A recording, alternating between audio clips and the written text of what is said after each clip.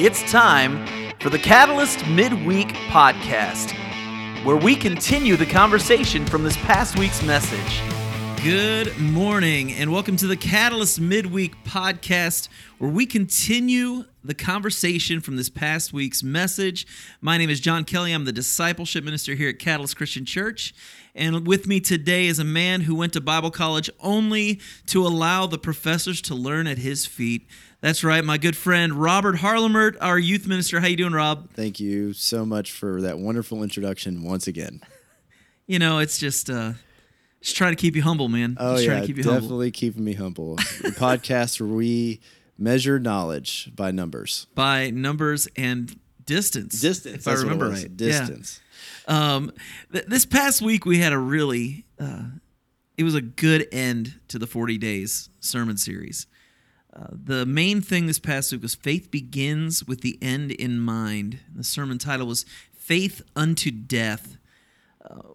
Before we really get into the meat of things, what was your thought of this past Sunday? I thought this was Dave's best one, personally. He's also been saying for weeks, he's like, I can't wait for the last one. I can't wait for the last one. He really wanted to preach on this one, and I thought he did a great job. I love this concept of beginning with the faith, with the end in mind, and everything, not just in your faith. It helps in faith the most, but whenever you're going for a goal or anything, like if you understand where you want to be, it's a lot easier to get there than just, we'll figure it out eventually, and hopefully it works out. Yeah, the whole thing, it made me think of going on vacation with my family. Because when you go on vacation with your family, you know where you're going. Yep. But you have to figure out the destinations along the way. Mm-hmm. You have a 1 and a 2-year-old. They cannot do a 10-hour trip very well. We found that out when we took our kids to Florida this summer. And what should have been an 11 or 12-hour trip ended up being 15 hours. Yep. And if you can only imagine a 1-year-old after 15 hours in a car, it was miserable. So we had to plan trips along the way to stop and get out and play and have meals and do all these different things. And so the whole time Dave's talking, I'm thinking, okay, yeah, if you're going to go anywhere, you have to think, okay, where am I going? And then once you know where you're going, then everything else can make sense. And it's amazing how many of us in our Christian walk get so focused on right now, so focused on the things I'm doing right now that we're not keeping the end in mind. So we don't have a focus. Yeah. We just don't have a focus. We're aiming in the wrong place. And so we never get to where we truly want to go. Yeah. And I think that's also an issue just with people reaching their goals. They don't understand where they want to be. They have an idea of what would be nice, but they don't say, okay, I'm going to put tangible goals that I can measure in front of me in order to achieve those. It's like kind of like the opposite of what you said with vacation. It's like, oh, we're going to go out. Well, what are we going to do? We're going to have fun. Have you ever seen a conversation between 3 people trying to decide what they're going to do for fun? Oh, it's awful. Even like just our staff. Hey, let's go get lunch. Where do you want to go? Yeah. Yeah. Trying to decide. Yeah, it's the same thing. But with our faith, we have this tangible thing in front of us of Jesus. It's a very, very real thing. And we can continue to walk towards him throughout our life, and we have a very narrow road that we can be on. It even says it in Scripture that it is a narrow road and a narrow gate. And the really cool thing, and you're a hiker, you like to walk trails that people have created. Yes. Man-made trails. How wide are some of those trails? Some of them are pretty wide, but some of them, you're talking 16, 18 inches wide. Yeah. And sometimes the trail doesn't really exist because it's overgrown. Yeah. And you just know I got to go that direction. You got to go there. And you go that direction. Yeah. And you hope that when you get there, that there's a path. Yeah. But those small paths, like you know that like just hundreds of people have walked through it. It's like 16, 18 inches. You know when you're on the path. Yes. Because it's very obvious. Yes. And that's, I believe, the way that the Christian walk is. It is very obvious when you're on it, And it should be very obvious when you're not. Well, and I think that's one of Satan's greatest tricks. Is he gets us thinking that we're on the path when we're not. Yep. He gets us to rationalize and say, it's okay. Yep. What you're doing is fine. That kind of takes us into really the meat of Dave's sermon. That's a point he made of that you need to decide in advance you will make no agreements with evil. Yeah. This idea that you have to make the conscious effort to say, I am not going to allow sin to be an everyday part of my life. Yep. That, I think, is something that as Christians, we kind of miss the boat on sometimes. We're so focused on the big stuff. Yeah. But little things that we think are little, we're okay with. Yep. It's okay to go to church and gossip about everybody. It's okay to do that. I don't murder people. Yeah. I don't steal from people. But gossip's okay. Yeah. It's okay to go out to eat and under-tip your waiter and your waitress. It's okay. It's not a big deal. I'm not somebody who is burning down people's houses or, laundering money. But it's one of those things where we really have to be careful that we don't make any agreement. He actually used the story of Shadrach, Meshach, and Abednego. In terms of VeggieTales, that'd be Rack, Shack, and Benny for some of you. Yeah. But he uses the Shadrach, Meshach, and Abednego story. And we were actually talking before we started recording this morning, and you made the statement, Daniel actually was part of this too early on. You want to kind of share a little bit of his story about how Daniel wouldn't have anything to do with evil or make any agreement with sin. Yeah, when they first were captured, and these guys were they were chosen ahead of time because of their stature, and the Israelites or the Jews or the people who have been given the law from God. There are certain things that they can and cannot eat. Right. And at the beginning of the story, before the Shadrach, Meshach, and Abednego story with the statue and the fire, there was a conversation between Daniel and his friends and the leaders of this nation. And they're like, look, we will do whatever you say, but we follow a God, and there's certain things that we just don't do. And when it comes to the food that you are feeding us, we don't eat it. And they made that very clear to them. They said, here, let's make a deal. I can't remember how long it was off the top of my head, but it was like, you feed your people, these group of people, your food, and we'll eat the food that we're allowed to eat, and we'll see who's stronger and more fit at the end. And because of their faithfulness and them not willing to bend on something as little to us as food, they were significantly stronger and more fit, visually, than everybody else over a certain period of time. So do you think there's a parallel there with the Christian life? Oh, I know. I mean, let's talk about it. That okay, listen, world, here's your idea of what living is. But if you'll just stop for a second and live this way, let's see how much better your life can be. Yeah. That's a real parallel there. I was talking with someone in our church about just how much pornography has infiltrated the lives of Christian men. Yep. And how devastating it has been to families and marriages, to friendships. And it's something that in order to do it, you have to make an agreement to do it. Yep. You don't accidentally look at pornography. You accidentally slip a curse word when you hit your thumb with a hammer. You don't accidentally look at nude women on your computer. Yep. Or in a magazine or on a movie. Yep.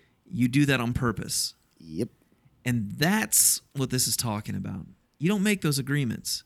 There's a commercial out right now for cigarettes where there's a girl signing a contract, and at the end of the contract, this contract she signs rolls up into a cigarette, and she starts to smoke it, and they make the comment that every cigarette is a contract, and I would say every chosen sin is a contract. Yep. Well, you're saying, I am going to put a roadblock in front of my relationship with Jesus right now, and I'm doing it on purpose. Yeah. I don't think people realize there's a spiritual side and there's a physical side, and it affects both. And people think, well, I'll be fine. I can always come back to Jesus. It's like, yeah, you're right, but it's going to be a lot more difficult because you're setting up obstacles, and you call them roadblocks, in the way that will make it a lot more difficult for you to follow Jesus. That's why getting out of addiction is so difficult. You can't just stop being addicted to things. That's right. It takes, we have a rehab center here in town where it's a 9-month program. I'm going to say 7-month program. Yeah. And a lot of people don't come out of that. A lot of people fail. It takes them 7 months to get over something. And a lot of them fail. And some of them have to go back into it later because after the 7 months they fail again. Or they fail again. Yeah. And if they didn't make that contract earlier, it would have been a lot easier for them to not destroy their bodies and to follow Jesus as much as they can. Yeah. But they have something in their life that's going to be a continual struggle for them. And it's a choice that they made. It's the contract that you said. That's really good. I like that. I'm going to start using that. I'm stealing it. You're welcome. I'm glad I could. I'm glad I could bestow some knowledge upon you. It just goes back to the whole idea of beginning with the end in mind. We were talking about me taking my kids to Florida. If I'd have been like, hey, let's take a reroute, let's drive over to Missouri for a little bit and then go down, that would have made that trip 10 times more miserable. You don't do that. You don't get off of the route and think it's going to make the trip better. If you have a goal to be somewhere at a certain time, you have to stick with the route you're on. Yep. And like I said earlier, we get this temporary mindset where we think Christianity is all about don't break the rules, don't do this little thing, don't do that little thing, when the reality is aim for heaven. Aim for getting to spend eternity with God. Yep. Fall in love with Him and go that route. If your focus is there, it's amazing the things you won't do because it gets in the way of getting there. Yep. The last thing I'm going to do when I'm trying to drive somewhere is I'm going to stop, build a brick wall, and then try and drive through it. Yep. That's just stupid. Yeah. And so I'm not going to do that. And as Dave was talking about all this, I just kept thinking inside of my head, what are the things in my life that I've made, like I said before, as roadblocks on my journey? What are the things that I've put in the way that have kept me from getting where I need to go? And every time, if I was to talk about it openly, I would say it's because I lost track of my goal. Mm-hmm. I had forgotten what I was there for and why I was on this journey in the first place. Yeah, the whole time when Dave was talking about this, I was thinking naturally, because we live in Kentucky, horse racing and the blinders that they put on horses. Yeah. And the reason they do that is so that they don't look to their left and right and get distracted about what's going on, because there's cheering fans, there's other horses, whatever other things horses get distracted by. I don't know. I've never been a horse. I might steal that from you. But the reason that they have blinders is because if they can't see it, they might know it's there because they can hear it, but if they can't see it, they're not worried about it. And it's because they have a goal in mind in finishing the race. And if they get there, they'll be fine. And a lot of us, we go through life, if our goal is on Jesus, the things that are around us will be a lot easier to go past, because we should have blinders on and only have our eyes towards Jesus. So the pornography and the addiction, the immense amount of things that we can be addicted to in our life, bad friends, anything that pulls us away from Sunday morning worship with our family, our cell phones and smart devices. It just anything. Like if you have your eyes on Jesus and everything that you do, the different things that are trying to distract you, like if you're on a race path or if you're on a race track, there's fans, there's people screaming, there's people drinking, there's people cheering, there's people booing. If you know that they're there, but they're not on the track with you. The only way they can get on the track with you is if you invite them onto the track. Yeah. And if you never invite them onto the track, you can just go right past them every single time. Yeah. He ends this whole thing, and he talks about how your death is your final sermon, which I really like that. I really like that. I've always been told, live your life in such a way that you won't be ashamed of what they put on your tombstone. I like that. You know, that's what is going to be the lasting memory of you? What is your legacy? What is it that you leave behind? When your grandkids are talking about their grandfather to their children, what are the stories are they telling? You know, what are the memories that they have? Is it of a godly man who did everything he could to serve Christ, or was it somebody who served himself? Was it somebody who struggled with his addictions? Was it somebody who struggled with his selfishness, his anger, his bitterness? I think that idea that your death is a sermon and it's your final sermon is an impressive way to think about this whole thing. How do you go out? Do you go out as strong as you lived? You know, what were your thoughts when Dave was talking about that? I absolutely love that, because a lot of the time when you're around people for longer than just like 20, 30 minutes and you're just sitting around talking, a lot of time you talk about the past, you talk about where you grew up, who raised you, or if you bring up grandparents or parents, you kind of like to share your experiences as well. That's this conversation. And the amount of stories that you hear that are great, godly men, and also the amount of stories that you hear that are just heartbreaking. And the thing that I was thinking about the most is how one moment can destroy your whole legacy. Everything you work towards. Everything you work towards. It only takes one moment to change the view of yourself for other people, and how people view or will tell your story after you pass, because you can't tell it anymore because you're not here. That's right. And that's what I was thinking the whole time. Yeah, my wife has me watching a TV show, and after I say this, I'm probably losing my man card. But my wife and I, we watch the show This Is Us. And right now, and if you watch the show and you haven't kept up with it recently, just go ahead and hit mute for just a few seconds while I explain what's going on. But the main characters have an uncle who's an Army veteran, and he is a bitter old man. He's not happy. He's a drunk. He's got mental issues, and he doesn't want to be helped. And every time I watch him, I think to myself, how lonely of a life is that? And how much worse is it that when he dies, he'll probably just be forgotten?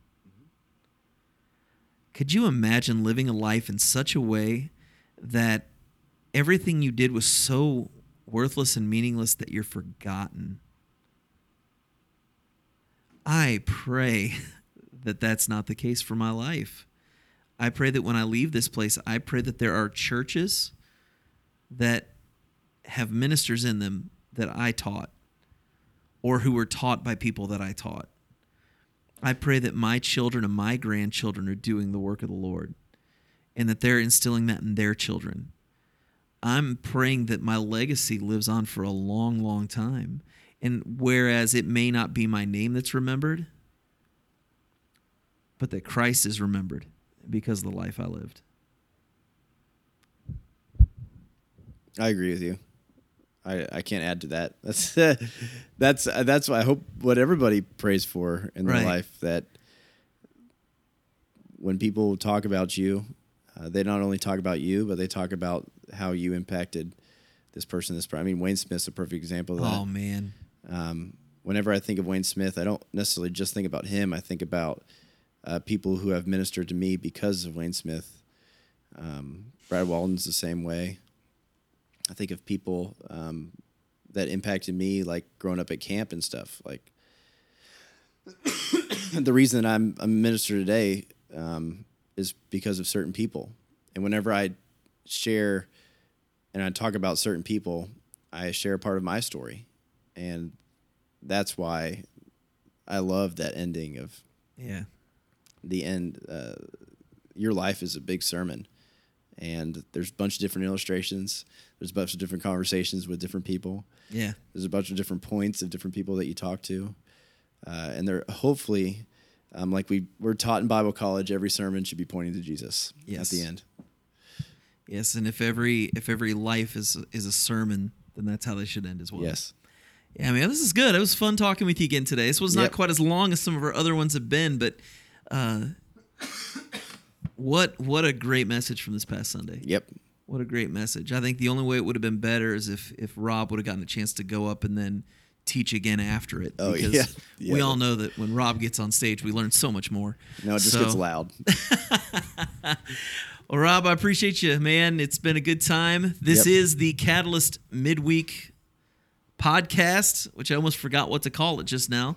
But this is the Catalyst Midweek Podcast, where we continue the conversation from this past week's sermon. We look forward to meeting with you next week as we share from our Celebration Sunday and some of the amazing stories of testimonies that people are going to be sharing this coming Sunday with us. Have a great week, and we'll catch up with you next time. Bye-bye.